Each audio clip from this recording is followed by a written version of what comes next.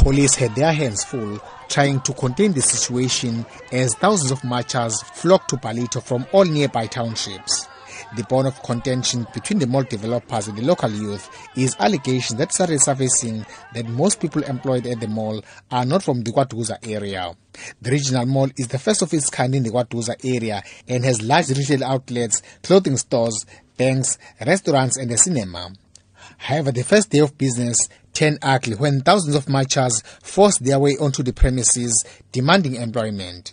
They accused the mall developers and the tenants of having failed to honor their commitment to employ local people. We want to know the people that are here, how did they get their jobs here, since we couldn't get the jobs and we are from KwaDukuza wards. And we were told by our councillors that we will get the job only the KwaDukuza wards only.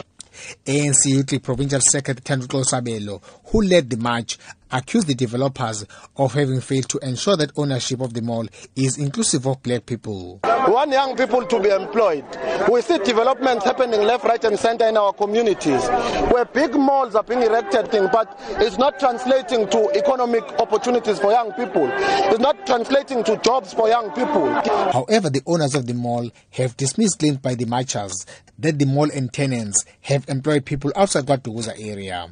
Patrick Flanagal is the chairman of the Flanagal and Gerard Development and Investment, the owners of the mall. And there we have about 2,000 people working here. Some of them will come from elsewhere because people like the Edgars and the Woolworths and the Checkers have got to bring some experienced people. But all the rest we've facilitated with local jobs. We've got artworks in the centre, all done by township artists.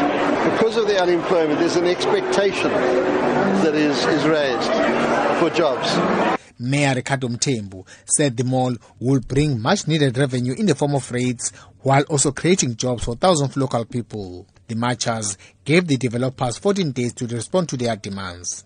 The march ended with no further incidents other than the earlier vandalism of boom gates and the mall's flower garden. I'm Vusi Makhosini in Ballito.